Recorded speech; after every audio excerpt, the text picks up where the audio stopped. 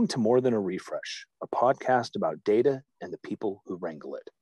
Our guest today is Isham Ugiri. He is the CEO of Enigma. Isham, tell us about yourself.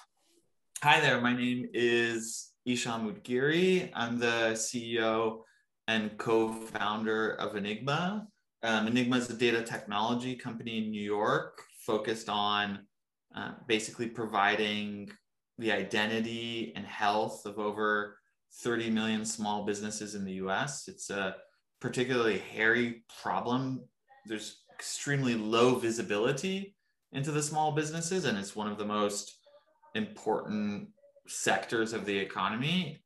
It's been traditionally extremely difficult to get these businesses access to credit, and we help the financial ecosystem understand these businesses more so that they can be more ambitious in their lending and supporting these businesses with their needs. So what you're saying is this kind of like a Dun and Bradstreet for small businesses?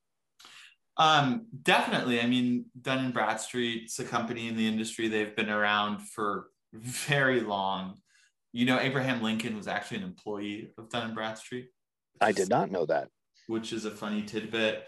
But our approach is just data science driven fundamentally, right? Okay. I think the data business is much, much older than the technology business, if you think about it, actually, right? Data has been around and been used before computers were even invented. And our approach is one that really centers around entity resolution and the ability to combine all kinds of extremely diverse data sets and viewpoints to come up with a much more predictive view on a business, on the economy. And so we definitely sit in this world amongst these very, very large data companies that have been around for a while, but think that there's a much more kind of data-driven, machine learning-driven way to even build the data business, which is ironic in and of itself. Okay, so before we follow up with that, I want to go back to this Abraham Lincoln comment because you have kind of sparked an idea. So Dun & Bradstreet's been around long enough that our 16th president, one of our greatest presidents, was an employee. Further, if you go even farther back, if you look at Europe, which is obviously influential throughout the entire world into the United States as well because of the, immigration and all of that.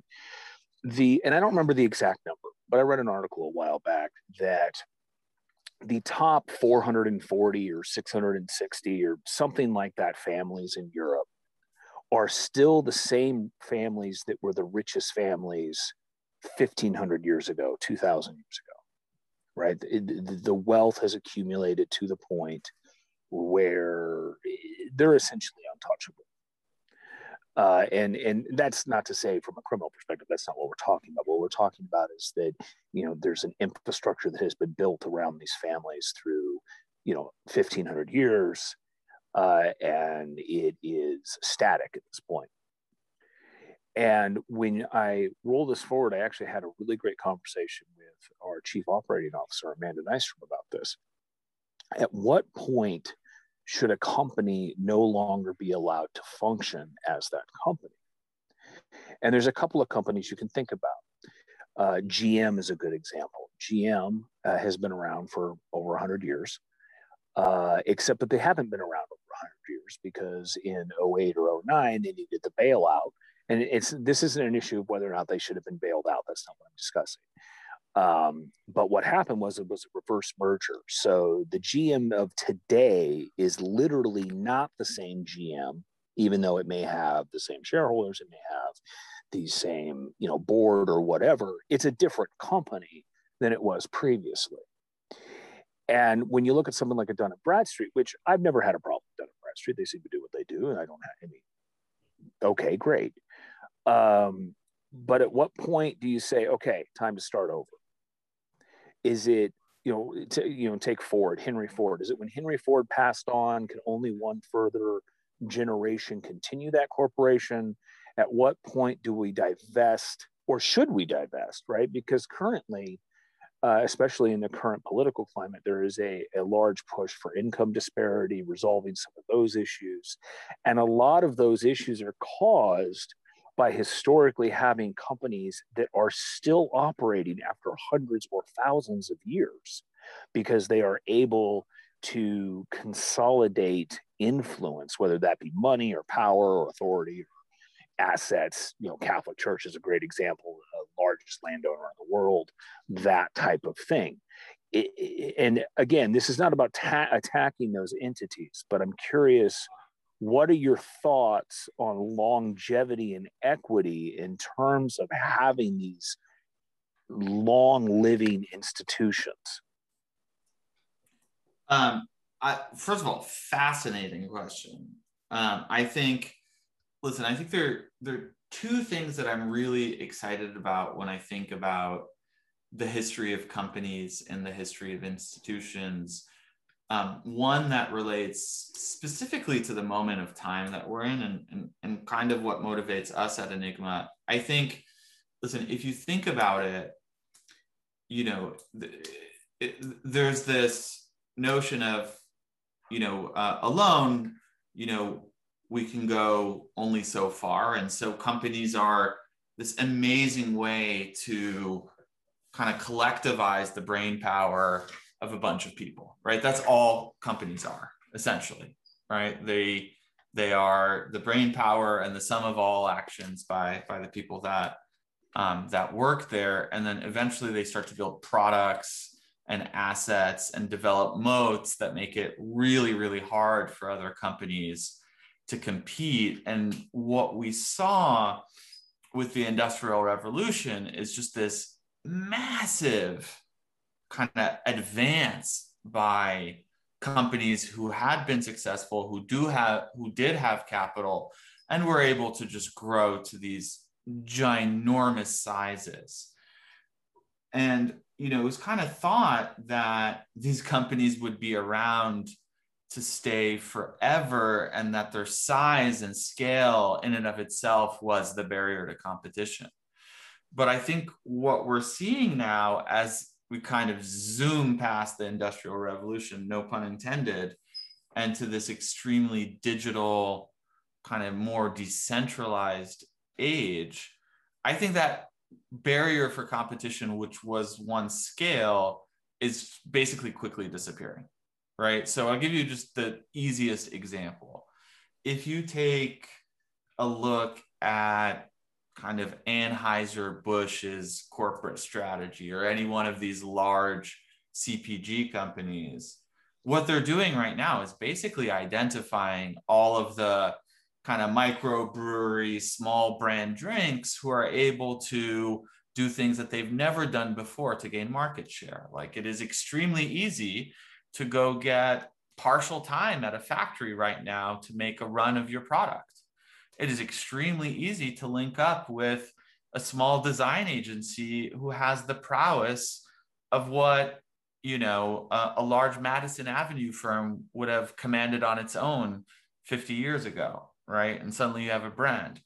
Distribution can be done directly to clients, right? We don't have to necessarily buy your way into stocking the product and kind of pumping the demand up for something new.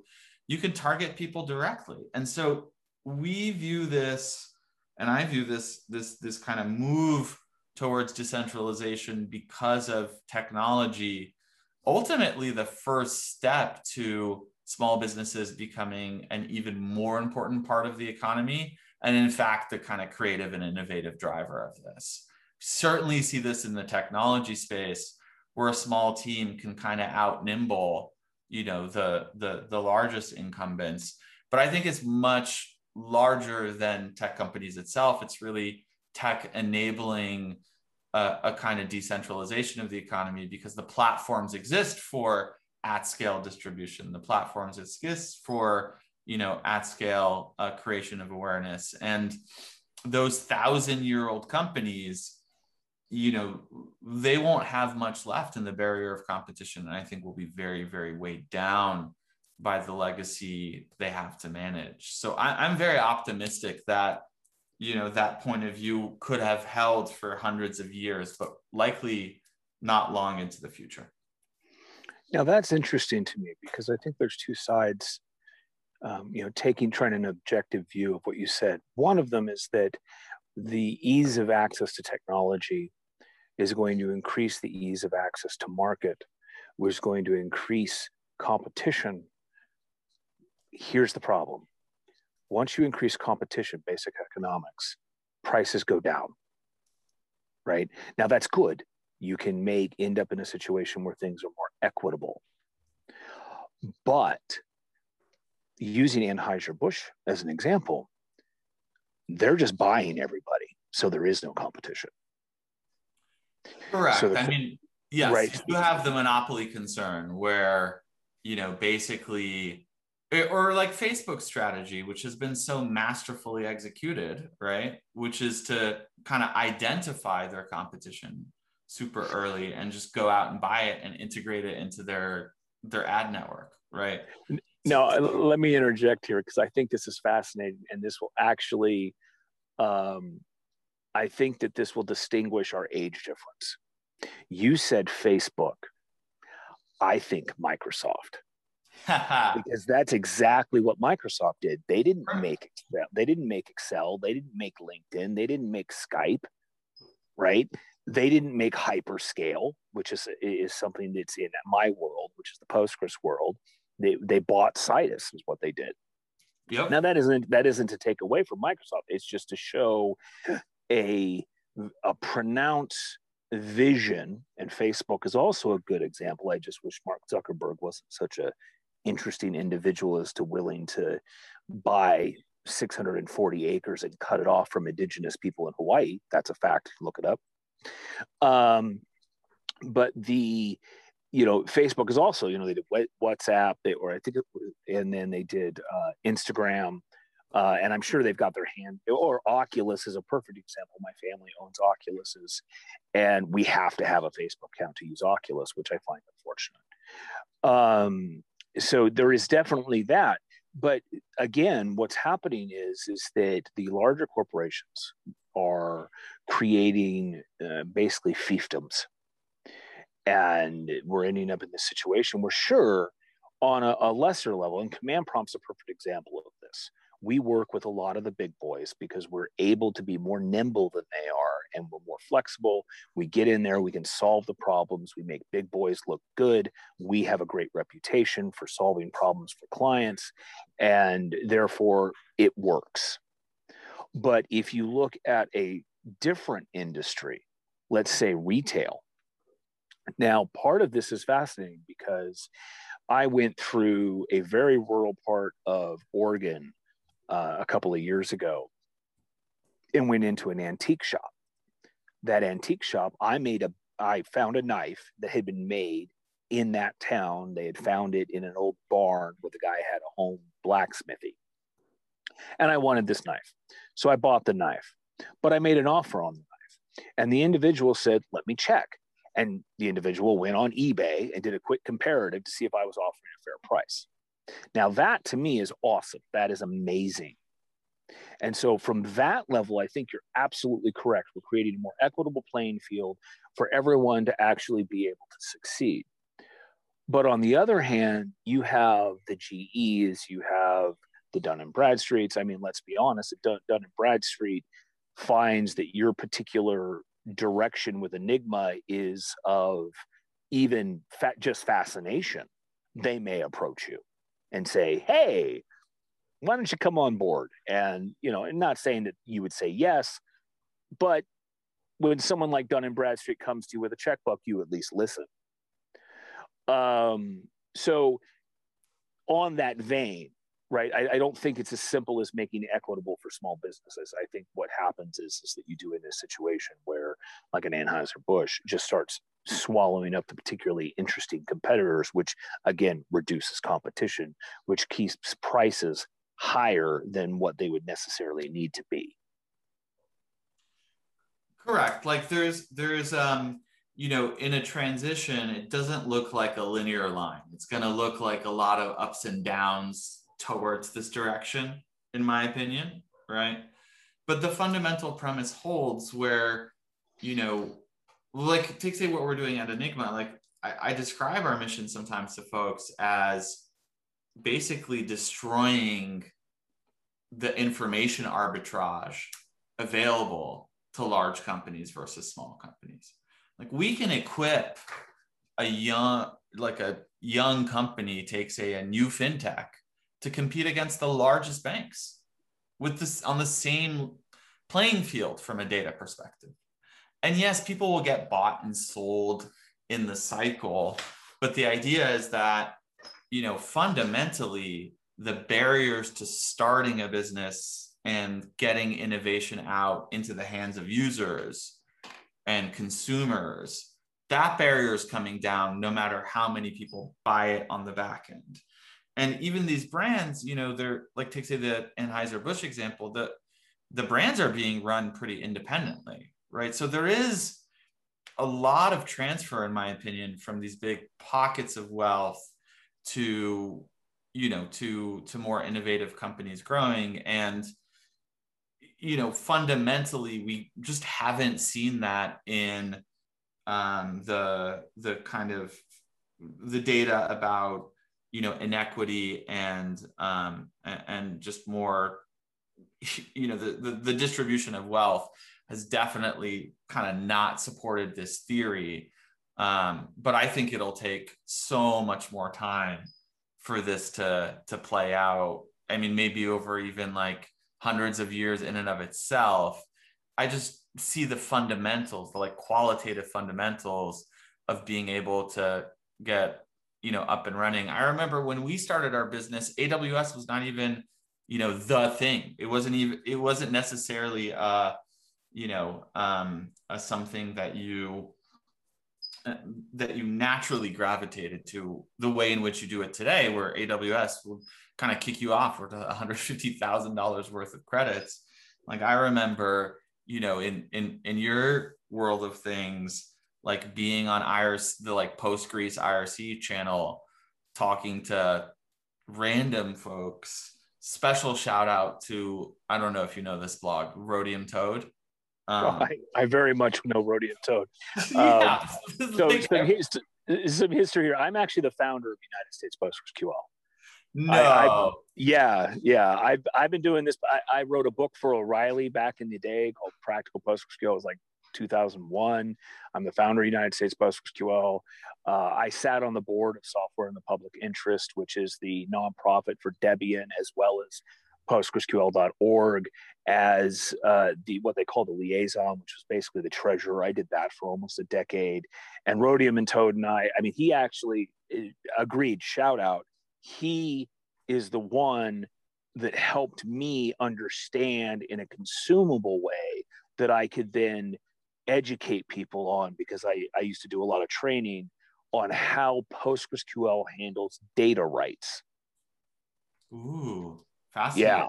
Yeah, he's an amazingly wonderful individual. He's always been very helpful, traditionalist in the sense of the internet is open, let's help everyone be successful. So it's actually really cool that you brought up some of that, you know, OG technology, I guess, that we were dealing with back in the day.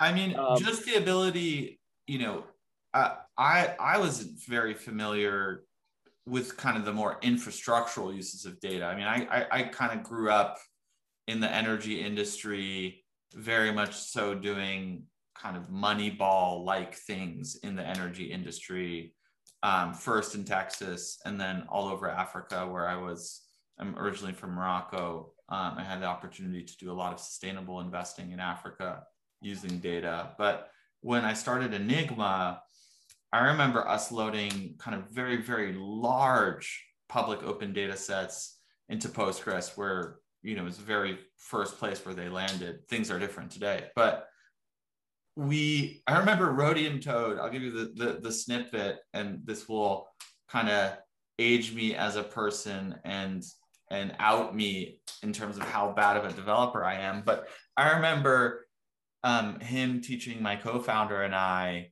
basically the copy statement and like how to use that to load data into Postgres much faster, as opposed to inserting things line by line, which we were doing the That's very first terrible. couple of weeks that we were loading data. You just kind of gravitate towards the insert statement and then your data gets larger and larger and you're like, okay, all right, let's do the copy. And then you have to kind of rework how it is that you're parsing things and formatting things for the right schema. But that's the specific Rhodium Toad shout out I care about the most, more than any. Yeah, so let's get back to what Enigma does for a moment. You said something that was interesting. You said that you enable small companies like a new fintech company to basically level their playing field against some of the big guys, say like a Morgan Stanley or JP or something like that. What does that actually mean? Like command prompt comes to you and because one of the things you said in the beginning was that you enable insights into the stability of smaller companies so that, say, a bank can feel more comfortable lending to that company. Now, yep. Command prompt is very, we're a cash-based company, always have been. We don't do debt. Of course, we have credit lines. It's only responsible because we have employees. But we don't invest backwards. If we're going to do something, we just pay for it. But how does that help? How do you help someone like a command prompt saying, you know what, we've got this brilliant idea. We don't want to go to VC, but we need, say, $10 million. What is the data that you are providing? I mean, how do you have insight into command prompt? Because we're a small business. We're not public. Yeah, well, there's tons of products that are available to small business kind of canonically in market. The first is, just straight up credit cards, right? Which you use to pay things on a monthly basis. You have invoices, they come at a certain time. You have expenses, they come at a certain time, just managing that cash flow. Cards have been an extraordinarily important product, but, even for cards, like small businesses face hassles in getting them. And I'll give you a personal anecdote. A couple of banks have invested in us, Capital One, Amex, Truist over the years. And I won't kind of out any specific one, but let's just say we had raised a pretty large round. And a couple of weeks after, we hit up one of the banks for a credit card and we got rejected. I mean, we had raised, I think, like millions of dollars, and we got rejected for a $20,000 line of credit. Okay. And the reason was they couldn't verify us as a business. They're like, you gave us an address that wasn't your corp registration address. You gave us a phone number that didn't link back to you. And we were like, whoa, what do you mean address? We've moved 3 times, in the last, year and a half. We're a pretty fast growing company. And we've never had a landline. We don't need a landline. We have, cell phones and like virtual lines, voice IP lines. And even that process of onboarding small businesses is the kind of thing that, we fix on a day-to-day basis, be it with big folks or small folks. So the problems are just way more acute than people think. Like, try renting a car as a small business, right? And the kind of paperwork that you have to do. So that's one thing. Then there's, I'm getting back to original question, but yeah, you were saying? I was going to say, this is a unique situation because I almost wonder if this is because of the generation you're in. And I'll give you an example. Command prompt, we've never had any of those problems, ever. Now, don't get me wrong. I am not saying they don't exist. But what I'm saying is that when we started business, right, the internet was young. Now, certainly the internet as a technology was not. It's been around since the 70s. But as a business orientation of how you conduct business, it was young. It was in the late 90s. And so you had a fax machine. You had a landline. You had, you had an Amex, right? Now, even today, we still have the same fax machine, which actually wasn't a physical fax machine. It was a fax number that was virtual, but banks didn't know it was virtual. And our voicemail runs the exact same number we've had since day one, but it's just a voicemail box. You're right. We don't have any landlines. We have all our cell phones. And so I wonder if there's it's basically a growing pains issue. You know, especially banks, are not known for innovative things. They are known for moving very slow, being very cumbersome, very bureaucratic. And as someone who works with a lot of banks, I can tell you, largely does not understand technology at all. It is amazing to me how many people are employed by banks that are in technology that do not understand technology at all. So I wonder if with you, right, you're talking about like the last decade or so, right, where you're right, your whole business may be run from a Skype number and an Etsy page. That doesn't mean you're not legitimate. It doesn't mean you're not doing, 9 figures. It's just not the old way. And if you tack onto this, and by the way, you're absolutely right to call out the kind of time component, because really what's happened over the last 30 years is that the relationship in between the small business and the bank has been severed with consolidation of the large banks. I mean, there used to be much, much more diversity in the banking system. I mean, there still is today. Like 43% of outstanding small business debt is held by community banks. They play an extremely important role in the sector. And we saw this with kind of how PPP was rolled out. But, it was even more so. And so the consolidation in the banking system that happened with kind of deregulation, in the late 80s, 90s, and just kind of the Wall Street drive towards consolidation in the 2000s, like that's really what severed the relationship. And you can't just kind of go into your banker who understands your business, who is local to you.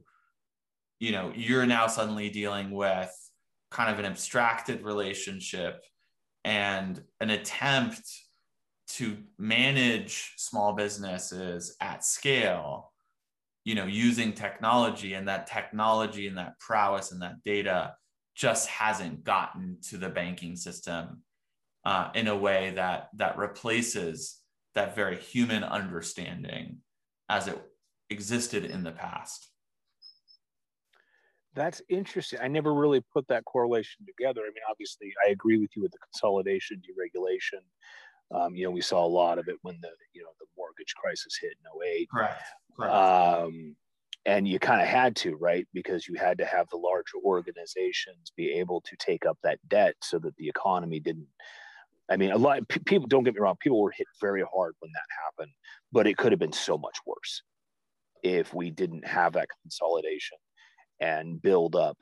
And now it would seem that we really should start. I mean, if you talk to any personal finance person, for example, out of their mouth is go to a credit union, right? That's what you want to do. You want to go to a credit union, don't go to a big bank, those types of things.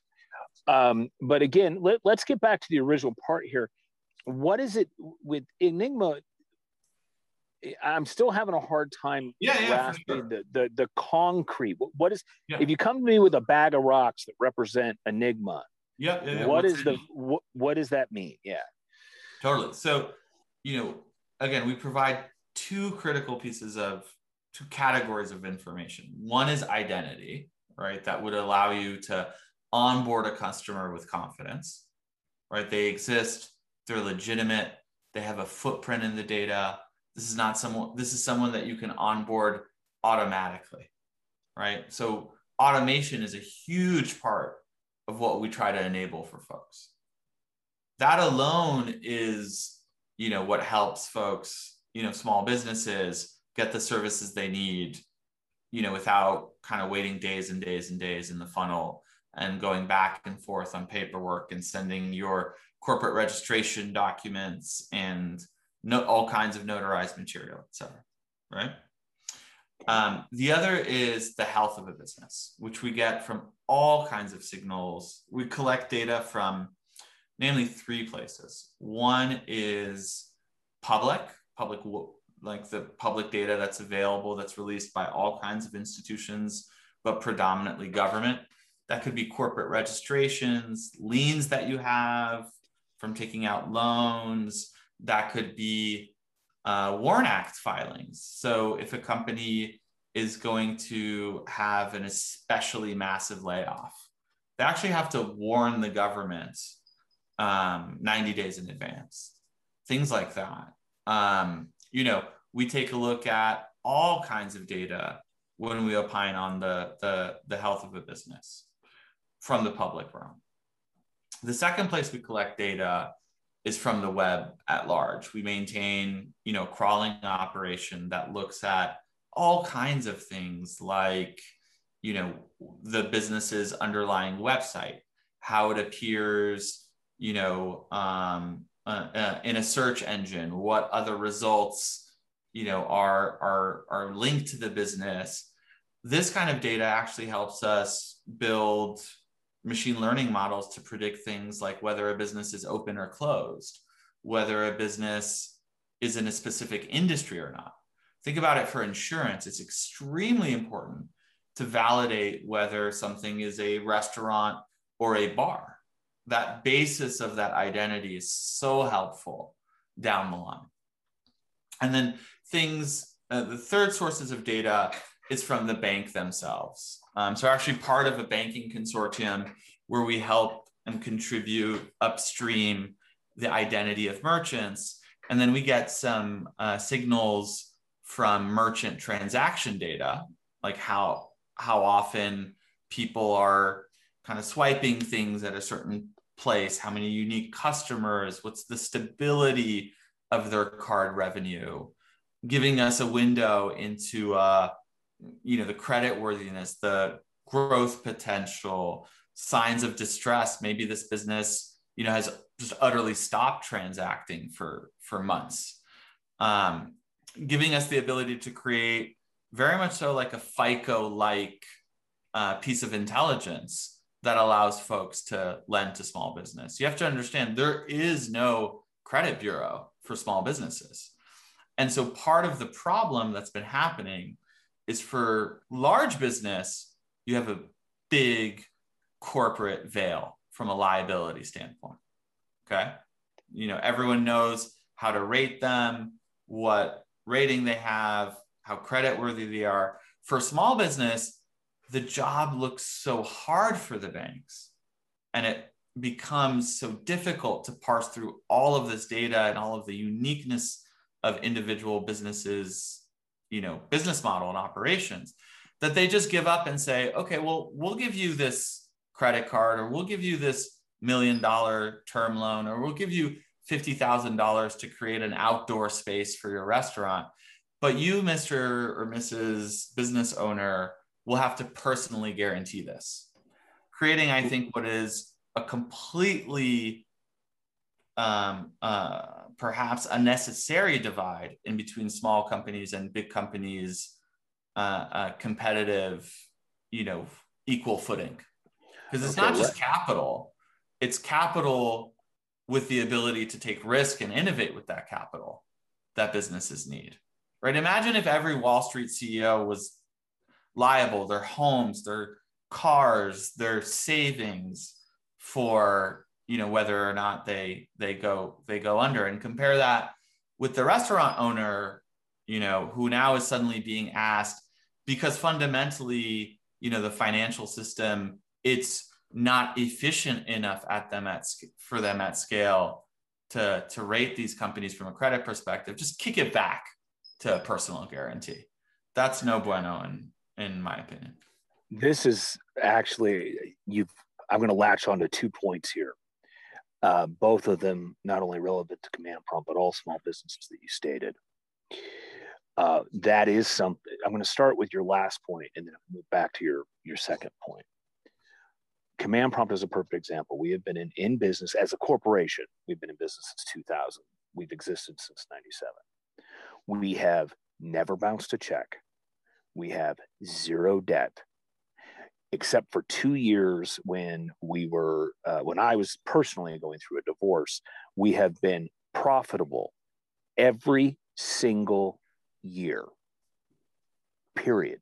We are the picture. We've never, never overdrawn an account, nothing. We are the picture of a company that you want to loan money to. If I was a person, and we could get into the whether or not company or corporations or people a whole nother time. But as a normal individual, I can get credit all day long. But as a company that represents the same values, they want me to personally guarantee or put up my house or something like that, even for what most people would consider a small amount of money, let's say $250,000. And I shouldn't say people, I should say companies would consider a small amount of money, $250,000. And you're right, because we've tried. We have had business initiatives that have been held back because of funding, because we're a cash-based company. We've gone to the bank and said, look, we don't want to do VC. We don't want to go that route. We want to do a legitimate, give us money for a small period of time, and we will make sure you get your interest rate back plus principal. Let's have a good relationship. And we even deal with small banks. And they said, sure, we're happy to, but we're going to put a lien against this piece of property that you have. And you need to personally guarantee that if the company doesn't pay it back, you're going to pay it back. And to me, I could see that in our first, let's say, 5 years, right? Because most companies fail within the first 5 years. But we, as an entity, are 25 years old. And yet it is still all but impossible for Command Prompt to get a small loan, to invest in itself, to hire people, to bring people up out of their current socioeconomic status and invest in them to be better people, better society members, allow them to have more consumable power, right? It's all but impossible because the banks require that all of that risk ultimately falls personally on the primary shareholder. So from that perspective, I find what you're doing fascinating. Now I'm going to go back to the second point real quick, because this is something that a lot of small businesses do not understand. It all boils down to this now. The social presence. Now, you could say public presence, but it's not a public presence, because a public presence still to this day could be argued is just an ad in the yellow pages. They do still exist. We're talking about your social presence. When you say who are linking to the company, what kind of information is out there about them, how are they connected, what's the web archive say, what's their artificial turnover rate, all these types of things that are all socially connected in the public space. That is vitally important. And I will give you a perfect example. If I come to your website and there is not a phone number, I will not do business with you. It's not that I'm holding on to some romantic notion of being able to walk into an office and shake someone's hand. It's that a phone number is at a minimum, it's a minimum level of guarantee that there is a human, not an algorithm, behind the company. Now, that doesn't mean we shouldn't use algorithms, data science, machine learning. Of course we should. But fundamentally, there's got to be a throat to choke. And a lot of small businesses don't get this. And so you'll see things pop up that, they're wondering why no one sees them as credible when someone has a business page on, some public website versus a domain name. They don't have a phone number. They don't have an email address that associates with their domain name. There's a lack of credibility there. And what you're saying, if I understand correctly, is that you help banks, for example, see that lack or not lack of credibility through those social metrics. Is that correct? Absolutely. Through all kinds of metrics, right? The ones that we find on the web, which to your point are inherently social, right? Like the Yelp presence of a company. If a restaurant is not on Yelp, that's actually kind of weird, right? If a technology company, which is funny because I've never used Yelp in my life, but I know I'm actually I'm a bad Yelp user. I don't use, I'm in the same segment of the population where I'm kind of walking by the restaurant, looking at the menu, and I'm like, oh, that looks good. But there are all kinds of things that kind of trigger, is this a good business? Is this a bad business? And overwhelmingly, we believe, the financial ecosystem just doesn't do a good job enough of identifying, the good businesses, right? They have more capital than they've ever had before. I mean, we've been living in a low interest rate, money flowing environment for over a decade now, 14 years, right? And these banks are very excited to lend to businesses, but they just, again, there are 30 million small businesses out there. This is not 5,000 publicly listed companies. Unentangling the entities alone is a difficult job, right? And so identifying those key things, we feel is really important to unlocking credit without personal guarantees, and all kinds of things that we think the sector needs for sustained growth, especially after last year. Yeah, it's actually funny that you brought up how much capital there's out there. I was reading the Wall Street Journal today or last night, and it said, it was an article about banks saying, please God, spend some money. Stop putting all your money in us.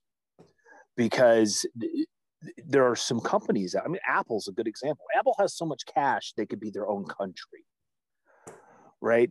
You spend some of that, So you're right. I mean, interest rates have been so low. Inflation has been so low. We're seeing that creep up a little bit now. What is it? Let's segue here, because we've our listeners, they're used to a little bit of the people stuff, and we want to make sure that we discuss that as well as what is really a fascinating topic. What you're doing, I think it is not only noble, but I think it's righteous that someone is, and I don't mean like righteous, man. I mean it's a righteous thing to do, to be in a situation where you are a company trying to help small companies, which what a lot of people don't realize is, as big as Google is, Microsoft is, Morgan Stanley is, the economy is driven by mom and pop. The economy is driven by companies of 250 employees or less. That is where the real inertia moves forward. And so I do think it is a great thing that you're doing to help these companies have a more equal footing, to allow them to invest in themselves through providing the larger companies that lend the money, metrics that say, hey, yeah, okay, so they're only $10 million a year, but they're only looking for 250 grand or 500 grand, and their financials are stable, their social metrics are stable. So yeah, let's give it to them, and let's give it to them at a fair interest rate. I think that's awesome. But you and I, before we got into the public part of this podcast, we kind of bro-loved over something, which was music. And you had mentioned that you're very big into jazz. You were a DJ in college. And then, we talked about U2. Tell me a little bit about, and before we get into like genres, because we can geek out over music all day long, and we'll get to that a little bit. But let me phrase it this way. You're angry. Something happened. We all get there. We all like to pretend that we've got it under control, but sometimes you're literally one drop of coffee on the countertop to a sledgehammer to the kitchen, right? Not that you would actually do it, but that's the feeling, right? In your gut, there's that fire. And hopefully that fire is, doesn't demonstrate itself in you destroying your kitchen, especially in New York, where, you might knock through a wall and be in someone's bedroom. But what is that one artist, that one piece of music that eloquence, that sweet romanticism that flows through and brings you back to the wonderment of humanity that exists for you? Oh man, what a question. I think if I would have to pick one, there is this jazz organist named Jimmy Smith, who I once got to interview in a way much similar to how I'm being interviewed today. This one jazz organist named Jimmy Smith, who basically is the person to have brought in kind of funk into jazz. If funk even maybe came out of jazz, he collaborated with everyone. He was extremely prolific, and his just mastery is about creating this extremely complex jazz progression, kind of masquerading as just smooth, good feeling mojo music. And for me, Jimmy Smith is like that is my ground, so to speak, when it comes to music. And I love all things like rock music, classical music from like Southern India, whatever. I'm very, very eager and voracious when it comes to music. But Jimmy Smith, by far the man, and such an amazing musician, was very, very kind of early to kind of collaborate and cross over his music into more mainstream, out of jazz, and it's just someone that makes me feel so good. That's excellent. So there are two pieces of music for two different moods for me. And obviously we all have our different music. You know, if you're sad, especially if you want to feel sad, right? There's certain music you'll listen to, and there's, music has an emotion that is good music that you can really attach to. But there's two pieces for me. That one is if I'm upset and angry and I need to feel better. My partner is by far for me, the most amazing individual on this planet. I have never met someone who is more inspiring, more intelligent, more beautiful, more driven. And even when I'm angry at her, as we all do, I mean, there's always moments where, you love her even when you hate her, right? That kind of thing. There's a song, it's a B-side by U2, and it's called Luminous Times. And that song, even if it's not about her specifically in terms of why I'm upset, when I hear that song, what it does is it elicits such a deep emotional response towards the joy that I have for her that it just takes all of it away. It doesn't matter what it doesn't matter what it is. It just takes it all away because it brings that joy from her into my heart and just washes the hate, the anger, the bullshit you deal with when it comes to the open source community, whatever the case may be. That's number one. And then if I really want to get into it, if there's something I want to get my heart pumping, and a lot of people know this set of music, but they don't know what it is because it's very popular, especially through the 80s and 90s. And it's Carmina Burana. And this set, and I strongly, if you haven't heard it, I'm sure you have, but if you haven't heard it, Carmina Burana it's actually about a series of monks who fall from grace and explore carnal desires. That's what it's actually about. But the music set, I mean, everyone's heard it. It's that dun dun dun dun. Dun, dun, dun, dun, dun. Dun. Yeah, there it is. And that's the one I listen to. Like if I just can't get the mojo moving, I can't get into that groove. I'll fire that up as loud as I can, shaking the windows. And by the end of it, I'm just like, you know what? Let's take the world. So my question to you, and we discussed the first one for you, is what is your Rambo, your Terminator, your chest puffing, ego driving? What's that piece for you? Oh,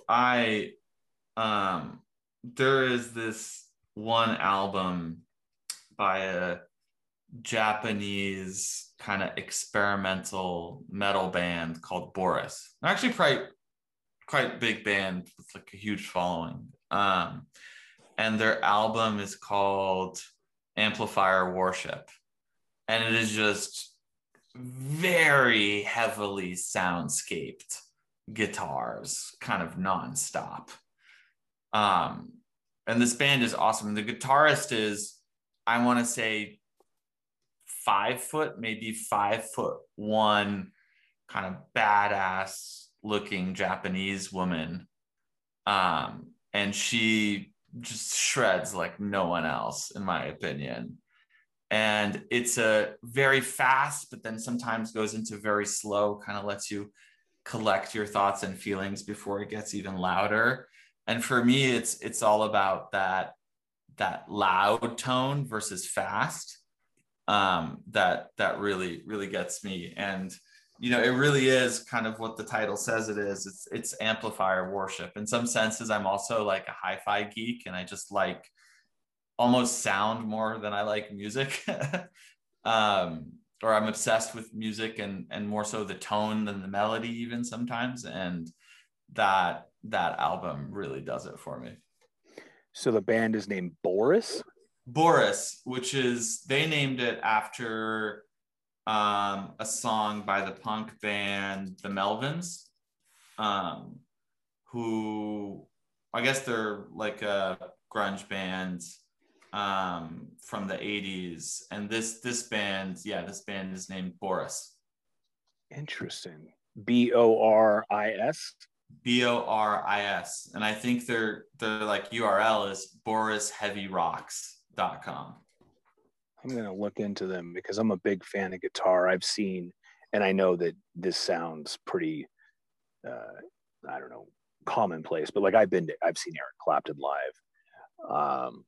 And obviously U2 live, things like that. And so I've never heard of Boris. And so I'm definitely going to look into them. On that note, we are closing up on some time here. Is there anything, whether it be people related, family related, society related, or business related, but we did talk about Enigma quite a bit. I think that your technology is interesting. Definitely would like to follow up on that and get a little more geeky, maybe get a CTO or one of your data engineers on to discuss, without giving away the secrets, but maybe some methodologies that you use that are a little bit deeper versus just the 3 components that we discussed. But totally. And I'm happy to geek out too, whenever works for you all. I mean, they kind of kicked me off the engineering team a couple of years in. Let's put it that way. I got fired from the engineering I've been there. I think there was like properly a funeral for the last line of code that I had running. But I'm still heavily involved. I mean, I think the one thing that I could tell you about us going a little bit more deeply is that we're so much more a data science shop than a machine learning shop. Like, machine learning is prevalent everywhere and everything that we do. But for us, like putting a quality data product out, it's not just what algorithm you use. It's about, how do you think about the training data that you're collecting? Can you generate it? How do you think about your quality process? How do you parse out research versus development? How do you, like, the kind of the culture of having a thriving data science organization is much more important to us than any one specific, machine learning technique. And for us, most of the machine learning is in our entity resolution process, like taking, very, very disparate data sets, having, kind of incomplete attributes for one entity in each, and then combining it into a single cluster and a definitive view of that entity kind of collapsed across all of the data. That's where most of our machine learning work really is. But if I had to say something that I'm really proud about, is that the team's kind of understanding that data science is a much larger thing, that is a thing that kind of forces you to think deeply about the real world as well, right? Like what is even a company? If a restaurant moves 20 blocks and changes the menu, like, is that the same company, right? Or if ownership changes and the menu is the same and the location is the same, but the way the business is run differently, like there's all kinds of kind of deeply philosophical questions when you work with data, and engaging those, I think, is key to success. So if I was going to geek out on anything, it's this: data science greater than machine learning. So it's interesting that you bring that up, because we did have a podcast recently. I mentioned she was a weightlifter as well as a data scientist. Stephanie Kermer, fascinating lady, really brilliant. But her background is sociology. And so we had a long discussion about the societal impacts of data science, and the idea of just because we can, should we, because we have this data. Because data is, a data set tends to be Boolean, and you have to take into account the gray areas. And that's kind of what you're talking about, right? Is taking into the gray. For example, if a business moves 20 blocks and changes the menu, is it still that business? Well, that's a gray area. From a data perspective, if the legal structure didn't change, it's still that business. But the gray area of that is the variable of, is that new menu and location going to be successful? And with that, I want to thank you for joining us. We'd love to have you on again. This has been fascinating. I was not aware that in the marketplace there was options for small business in this situation. And obviously you're working directly with the companies that small businesses work with, but hopefully something like this will continue to help these small businesses thrive. I have nothing against big business, but I would always prefer to do business with someone who is local within my environment for most things. And with that, thank you for attending and listening to More Than a Refresh, a podcast about data and the people who wrangle it.